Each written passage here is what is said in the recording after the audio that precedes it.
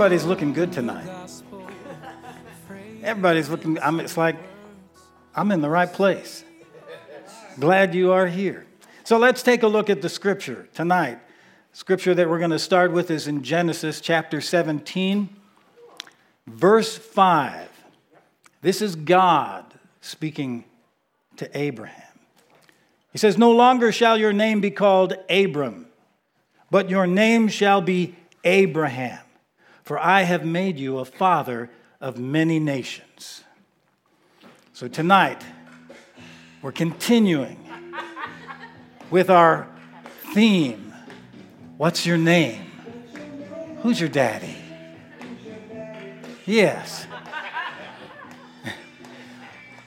We started last week, we talked about how we are no longer going to acknowledge you in the flesh, in the sense that we no longer will see you as Jew or Gentile, American or Hebrew or any of those things. We are all one in Christ, and we are going to recognize each other, not by the Spirit, not by the flesh, but by the Spirit.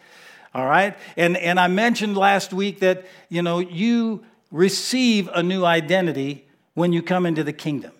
We talked about, the ID that you use. If you don't have, and when you go to the airport, if you don't have the right ID, you're not going to go where you want to go. They will just stop you at the gate. If you don't have the ID that identifies you as the person who is authorized and able to go to that place that you bought the ticket for, well, you're not going. Well, we need to understand our identity, and we're going to continue in this series on identity with tonight's message, which is your name changed. Your name changed. We revere Abraham as the father of faith. But Abraham didn't have a perfect faith walk. Right. I appreciate the Bible's honesty and how it it really does show you the good, the bad, and the ugly too when it's there. I appreciate the good things. That's the things that we admire about our faith forefathers. But there were some things that didn't go quite so well. And today we're going to learn from Abraham's biggest mistake. But first, let's pray. Thank you, Lord, that you have healed our hearts.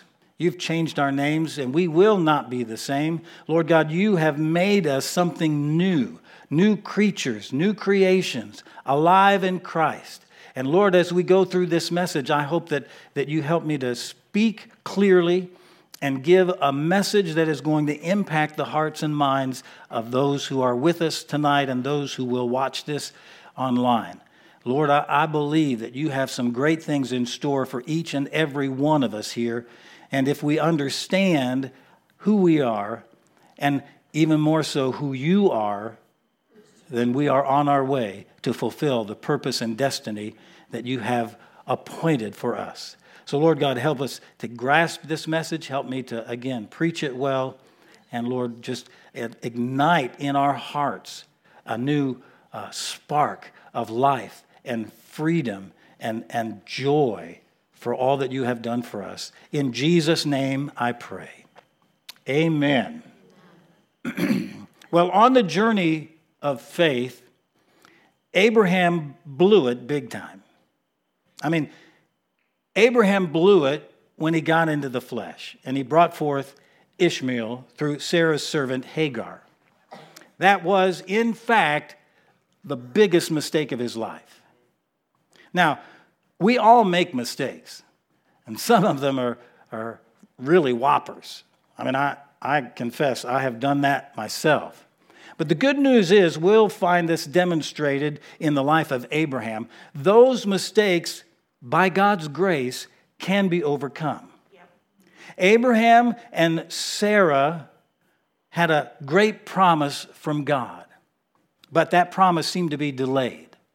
It didn't happen when they thought it was going to happen. So Sarah got an idea, and she already kind of concluded that she was barren and that she would never really have a child of her own. So, she thought of an alternative plan. And back in that time frame, if someone was barren, it was not unusual for them to select one of their servants to be a surrogate for them. And that's what she did. Her servant Hagar would be the one who would bear the child with, having the I'm trying to think of the delicate way to say this. Well, basically, she would have to have relations with Abraham in order to bring that child to being. So that was how they did it. Now, we have, of course, hindsight, 20/20 vision in this, but how many of you could see this was a bad idea from the very start? I'm particularly the wives. This is not going to be a good thing. And Sarah, in this analogy, Sarah represents the spirit. Hagar, her servant, represents the flesh. And so what is Hagar's relationship to Sarah? Hagar is her servant.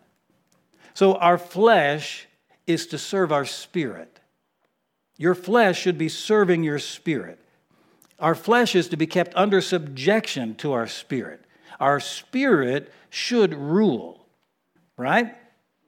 So Hagar's servant, or Hagar is Sarah's servant, but when Abraham agreed to get into flesh, things kind of all went wacky. Things changed. And now Hagar becomes haughty. Hagar thinks that she has an advantage over her mistress, over Sarah. And Sarah can no longer seem to control her anymore. And this is what we need to learn here. Likewise, if you allow yourself to get into the flesh, your flesh will get haughty. Your flesh will get resentful. Your flesh will get difficult to control, and it's going to try and rule over your spirit. Giving into the flesh got Abraham Ishmael, of whom it is prophetically said, he shall be a wild man, and his hand shall be against every man, and every man's hand against him. And if you want to take a look at what's happening in the Mideast and all of the wars that have continued on for, ever since Canaanite days, you can trace it all back to Ishmael. You can trace it all back to this mistake. That is the root of it. So there are consequences when we get into the flesh and the mistakes that occur because of it. Ishmael was Abraham's biggest mistake. How many of you have ever made a flesh-based decision and reaped a mistake? We all have. We all have. One of the consequences of having Ishmaels is that we have to live with them. There are consequences. And you have to live with those mistakes sometime. Abraham had Ishmael in his life for 16 years. Now, eventually, Hagar and Ishmael were put aside, but for 16 years, Abraham had to live with this mistake. And many times you end up looking at your mistakes far too long. Mistakes are hard to get past. But here's good news. Even if you make a mistake, God still has a plan to get us to our destiny. And as one who has made plenty of mistakes, some of them whoppers, I believe that God is still working to get me to the place that He wants me to be, that He has destined me for. So if we do get into the flesh and we make mistakes, now don't think that it's not a big deal. Big mistakes tend to complicate your life. Big mistakes bring serious delay to you getting to your destiny. So it's a big deal. And I don't know about you, but I'm in a hurry to get to my destiny. I don't want any delays in getting to where God wants me to be. So if we make a flesh-based decision and we give birth to a mistake, beside the headache of having to live with it, we have also added a delay to our destiny. We've added a delay. But again, with God, there's still a way to get there. Genesis 21:12, in talking about this situation, God is speaking to Abraham, and He says, in Isaac, not in Ishmael, He says, in Isaac, your seed shall be called. Your seed will come from Isaac, not from Ishmael. Now, that's a wonderful promise. God is saying, Abraham, you may have made a mistake, but you're not going to have to be known for your mistake. You're going to be known by the redemptive purpose and plan that I have for your life. You know, when we think about Abraham and we ask, you know, who is Abram's son? We don't say Ishmael. We rarely even think of Ishmael. We always say it's Isaac. Abraham, Isaac, and Jacob, and so on. Abraham wasn't known by his mistake. He was known by Isaac. We've all made mistakes, and if we make that mistake, don't give up. Keep pressing on, because you will not be known for your mistake. You'll be known for how he fulfilled his plan, his destiny in your life. But to move beyond our mistake, right, to get into our destiny, we've got to renew our mind. We have to understand that we have now a new identity. And that's where the name change, Abram to Abraham, comes into play. This is an important point. You're gonna like this if you've not really dug into this before. So Abram, right? Abram made a mistake. And we've all made mistakes. We could talk about, divorce. We could talk about immorality. We could talk about addictions. We could talk about abortion, all kinds of terrible sins that we could talk about. Any countless number of sins that we have made and that we are paying or have paid consequences for. But there is a way. There is a way in God to keep on going. And when everything is said and done, everyone is going to forget about our mistake, and we are going to be remembered for the working of God's grace in our life that helped us to fulfill our destiny. Now, I've told you this before. Before I was saved, I was married twice. 2 big mistakes. 2 whopper mistakes. But people don't look at me and go, oh, yeah, we remember that. No, they see Sarah, my beautiful wife. We're coming up on 30 years of happy wedded bliss. People see that and they go, oh, they have a good marriage. They're not looking back to all the mistakes that I made in the past because they can see God's work in our lives. And that's what they're going to see when they look at us and our marriage. Because we made a change. We decided to go with God. We decided to allow Him to change us and help us to fulfill the destiny that He has. And our marriage is part of that destiny. So, we might say of Abraham, well, what about Ishmael? Yeah, that was a mistake, but that isn't the distinguishing mark on his life, right? He brought forth Isaac. Hallelujah. Now, the process of getting there, that is getting beyond our mistake, begins by us renewing our mind to a new identity. And I don't think there is anything more important in the Christian life than being able to accurately answer the question, who are you? Who are you? In other words, what's your name? What is your name? Until you know who you are, you won't experience the very best that God has for you. To move beyond our mistake and into our destiny, we have to renew our minds to our new identity. God said to Abram, no longer shall your name be called Abram, but you shall be Abraham, for I have made you a father of many nations. Now, the actual name Abram means exalted father. Abraham means father of a multitude. A little difference in the name there. A little difference. God did not count Ishmael as the seed of Abraham because he was the child of the flesh and not of faith. God couldn't establish a faith legacy in something that was birthed in the flesh. Now, God was wanting to raise up a faith people, a faith nation, and establish a faith covenant, but he could not do that. It couldn't be done through Ishmael because Ishmael was a product of the flesh. So God did not count Ishmael as the son of Abraham.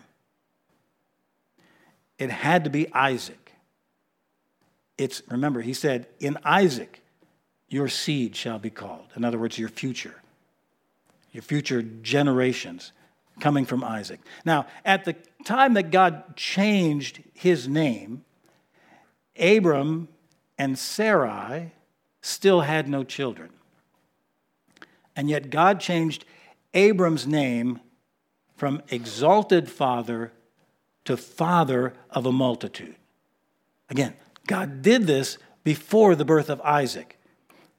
So if we're going to walk with God, we have to understand some things that to us seem rather unusual. You're going to have to get used to this. But keep in mind, God is not the one that's weird. We are the ones that are weird. The fall has made us weird. Sin makes us weird. God is not the weird one here. See, we think it's weird to call things that are not as though they were. We think it's odd to declare the end from the beginning, right? But those things, they are natural to God. Those are natural to God. God calls those things that are not as though they were. And he declares the end from the beginning. And if we are going to walk with God, we're going to have to get used to that. Can you get used to God calling you blessed when you feel like you're not blessed? Can you get used to that? Now, it doesn't really matter how we feel. God's word is ultimate reality. God says to Abraham, I have made you a father of many nations. And at that point, Abraham doesn't have any children, at least none that God counts, right? And God says, I have made you a father of many nations. Now, you and I, we would want to correct God and say, oh, you mean you're going to make me a father of many nations. That's not what God said. And you can't correct God. Just accept what he has to say. You know, you can't go, well, God, I'm sure what you meant to say was in 10 years and maybe in 100 years, then maybe people will look back and they'll think of me. No, God says you are now a father of many nations. Long before he had any children that God would even count. God knew exactly what he was saying because God's word is ultimate reality. That's a real challenge for us sometimes. One statement like that, and our flesh wants to throw a hissy fit. Listen to me. Our flesh doesn't want to walk by faith. The flesh doesn't want to call those things that are not as though they were. The flesh wants to call those things that are not, not. If we have some area of our life that doesn't seem blessed, you know, our marriage, our finances, our health, our flesh doesn't want to call it as though it were blessed. We just want to say it's not. It's not.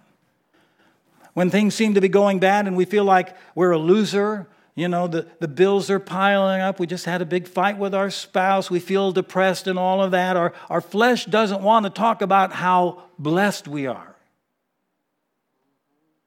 But if we're going to walk with God, we're going to have to start thinking and talking God's way. Because God calls those things that are not as though they were. The flesh simply calls those things that are not as not. But that's not how God is. In Amos 3:3, it asks a question. It says, can two walk together unless they are agreed? Now think about that. Can you really walk along with somebody else if you're not in agreement with them? Not well. Not well. So the moment that we start disagreeing with God, he says, we're blessed, and we say, I'm not, then we're not walking together anymore. We're not walking with him. So Abraham agreed with what God said, despite what he saw, and he began to call himself by a new name. Abraham was renewing his mind to this new identity.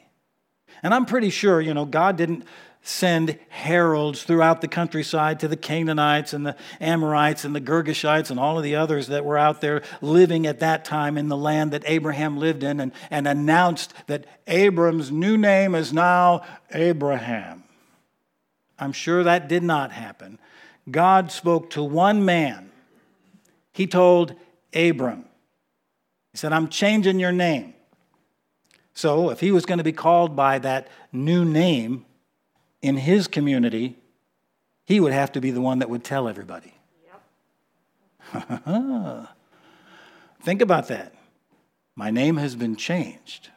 I'm no longer Abram. I'm now Abraham. Can you see him going out? I mean, in the morning he gets up, goes out to get the paper, sees his neighbor across the yard. Hey, Abram, how's it going? Good, but my name is now Abraham. What do you think the neighbor is going to think? Well, you don't even have any kids, really. I mean, now you're a father of many nations, a father of multitudes. See, if we're born again children of God, God has changed us. God doesn't speak about us like we speak about ourselves. God doesn't call us losers. Come on, read your Bible. He may correct the sinful behavior that we're engaged in, but even then, He's working to restore us to the purpose and the position that He created us for.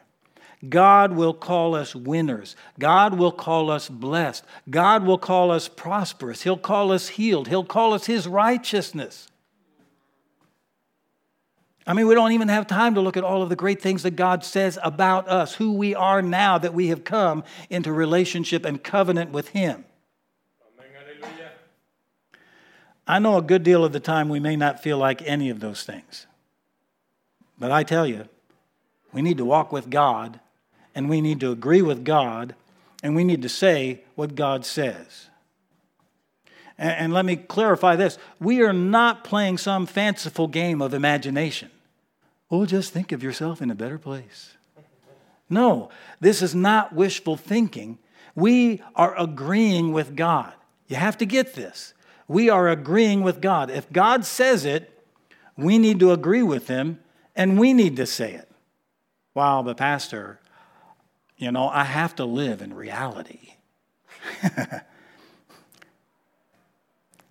Do you know anything more real than the Word of God? Is there anything more real than the Word of God? God not only changed Abram's name, He also changed his wife's name, Sarai, right? He changed Sarai to Sarah. The name Sarai means injured one or one with pain. Sarah means princess with power. Yeah. That's a big change. That's a big change, a big identity shift. No doubt Sarai had pain. I mean, think about what she'd been through. Her barrenness would bring heartbreak to any woman, especially in those days. I mean, it was a shame. It was a cultural stigma. And then you have the episode in Egypt where Abram talks her into saying that she's his brother or his sister. You gotta get this. Yeah, I'll get that right. She's his sister. And Abram, lets her be taken into Pharaoh's harem. Now, that might produce a little insecurity. Wives, am I right? Yeah.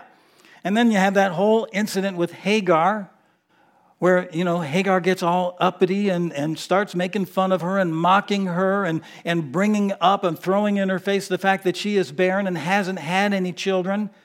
The failure that she's always lived with is now magnified even more. No doubt she is an injured one.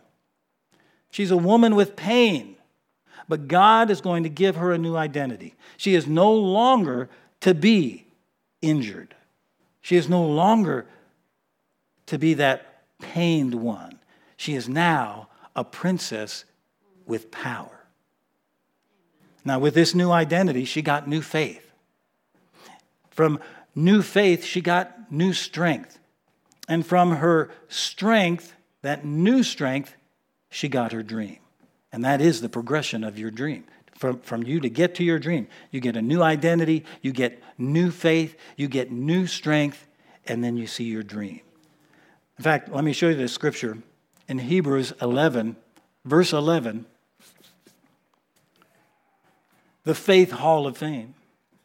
It says, by faith, Sarah, not Sarai, Sarah herself also received strength to conceive seed, and she bore a child when she was past the age because she judged him faithful who had promised.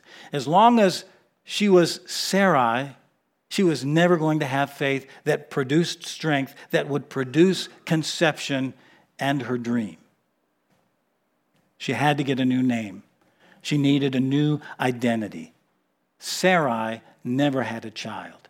Sarah did.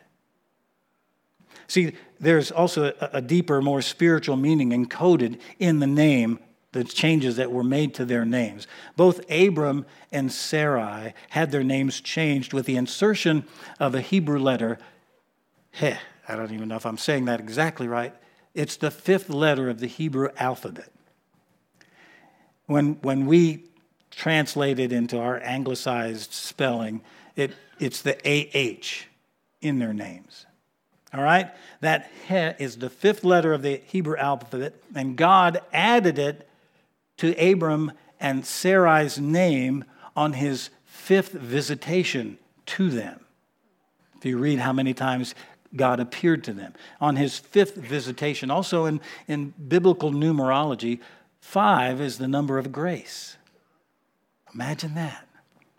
Grace was added to their names. The rabbis tell us that this He is a part, or it belongs to the covenant name of God, Jehovah.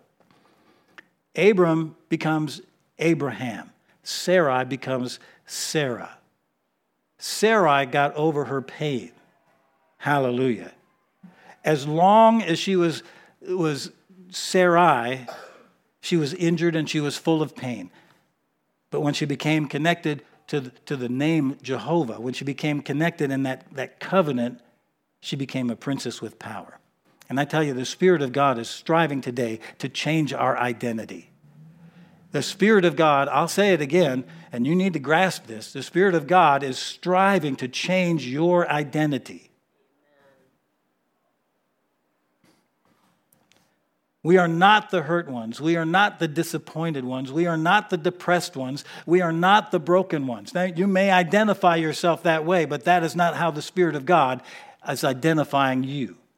He's trying to change that identity. By His grace, we are people of the covenant. We are children of God with faith and with strength, and our dreams come true. This whole process is the process of a name change, a new identity is really, it's common in covenant, right? We even understand that. When my wife became my wife, she came into covenant with me. She left her old name. She took a new name. We come to God and we take on something of His name because we are joined in unity, in covenant with Him. And that new name exemplifies His grace. Hallelujah. That supernatural empowerment to live the life that we were created for. And as a Christian, you have to ask yourself, what is your new name? I mean, you've joined yourself to Christ. What does that mean? It doesn't mean that you just belong to a Christian religion. Really is no such thing as a Christian religion. It's just life in Christ, right? It's knowing God. It's being connected with the living God. It's flowing in the grace of God. That's what it means to be a Christian. A Christian is one who is connected to, or most literally belonging to Christ. Christ, the Messiah, the anointed one. Yeah. Christ is not Jesus' last name. That's His title. He's the anointed one. And you belong to the anointed one. You are connected to His anointing. You are now in the bosom of His grace. You may have been a loser. You may have been a sinner. You may have been a person that was filled with hurt and shame, but that is not your identity anymore. You have a new identity. You are in Christ, and you have His victorious anointing in you and on you. Hallelujah. I said earlier, one of the most important questions that we can answer in life is, who are we? Who am I? Who are you?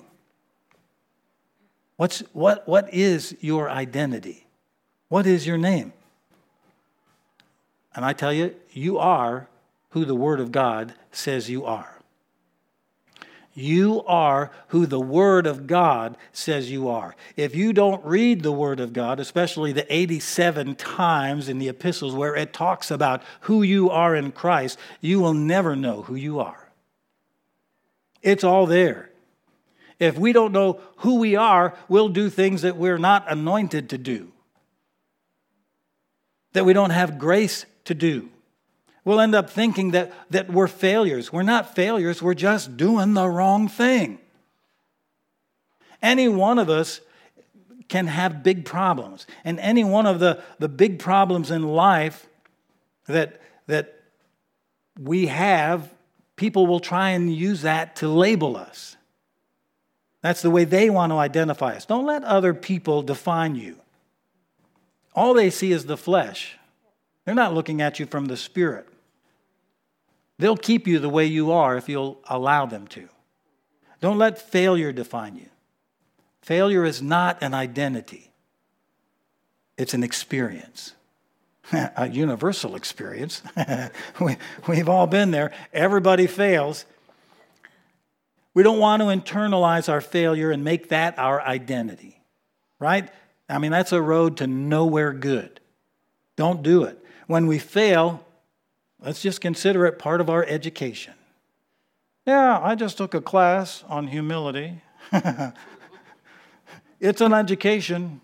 You will get one if you fail, as long as you learn from it.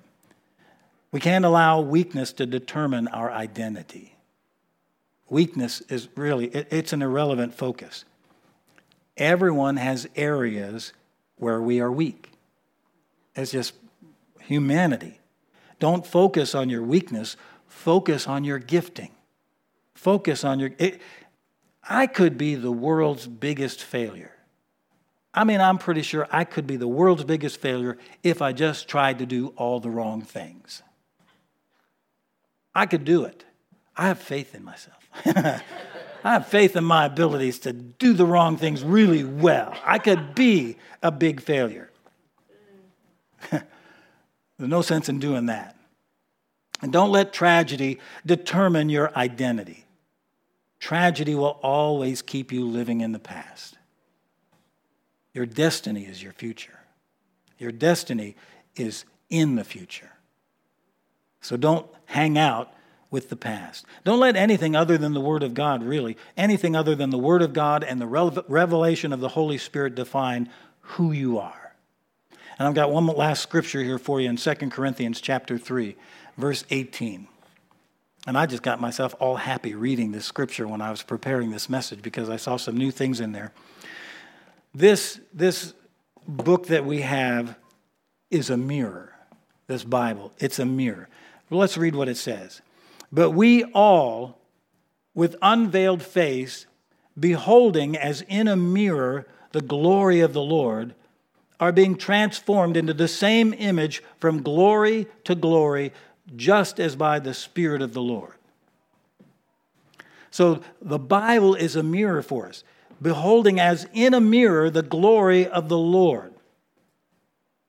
The Bible is a mirror, but it's not an ordinary mirror, right? The purpose of an ordinary mirror is to reveal us as we are. The purpose of this mirror, this Bible, is to reveal to us how we are in Christ. That's a big difference. It's how we are in Christ. And I want you to notice this particular line. Beholding as in the mirror the glory of the Lord. Now, when you are looking into a mirror, what are you beholding? In a natural mirror, we're just seeing ourselves.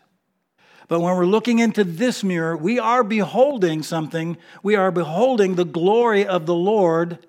But again, we're looking into a mirror. So what are we seeing? We're seeing the glory of the Lord in us. It's His glory that allows us to be who we are, allows us to progress to be the kind of people we are called to be as believers, as followers of Christ. This mirror that we are looking in beholds, or that we behold, our own reflection shows the glory of Christ if we'll see it from His perspective, if we'll take what His Word says. As we begin to see who we are in Christ, a transformation begins to take place. And we begin to behave like that person that we see in the mirror of the Word of God. When we see ourselves in Christ, we'll see ourselves healed. We'll see ourselves happy, joyful, prosperous, blessed. We'll see our families blessed. Not because of who we are. We are not beholding our glory. We are beholding His glory. And it's His glory that transforms us. So what's your name? Who's your daddy?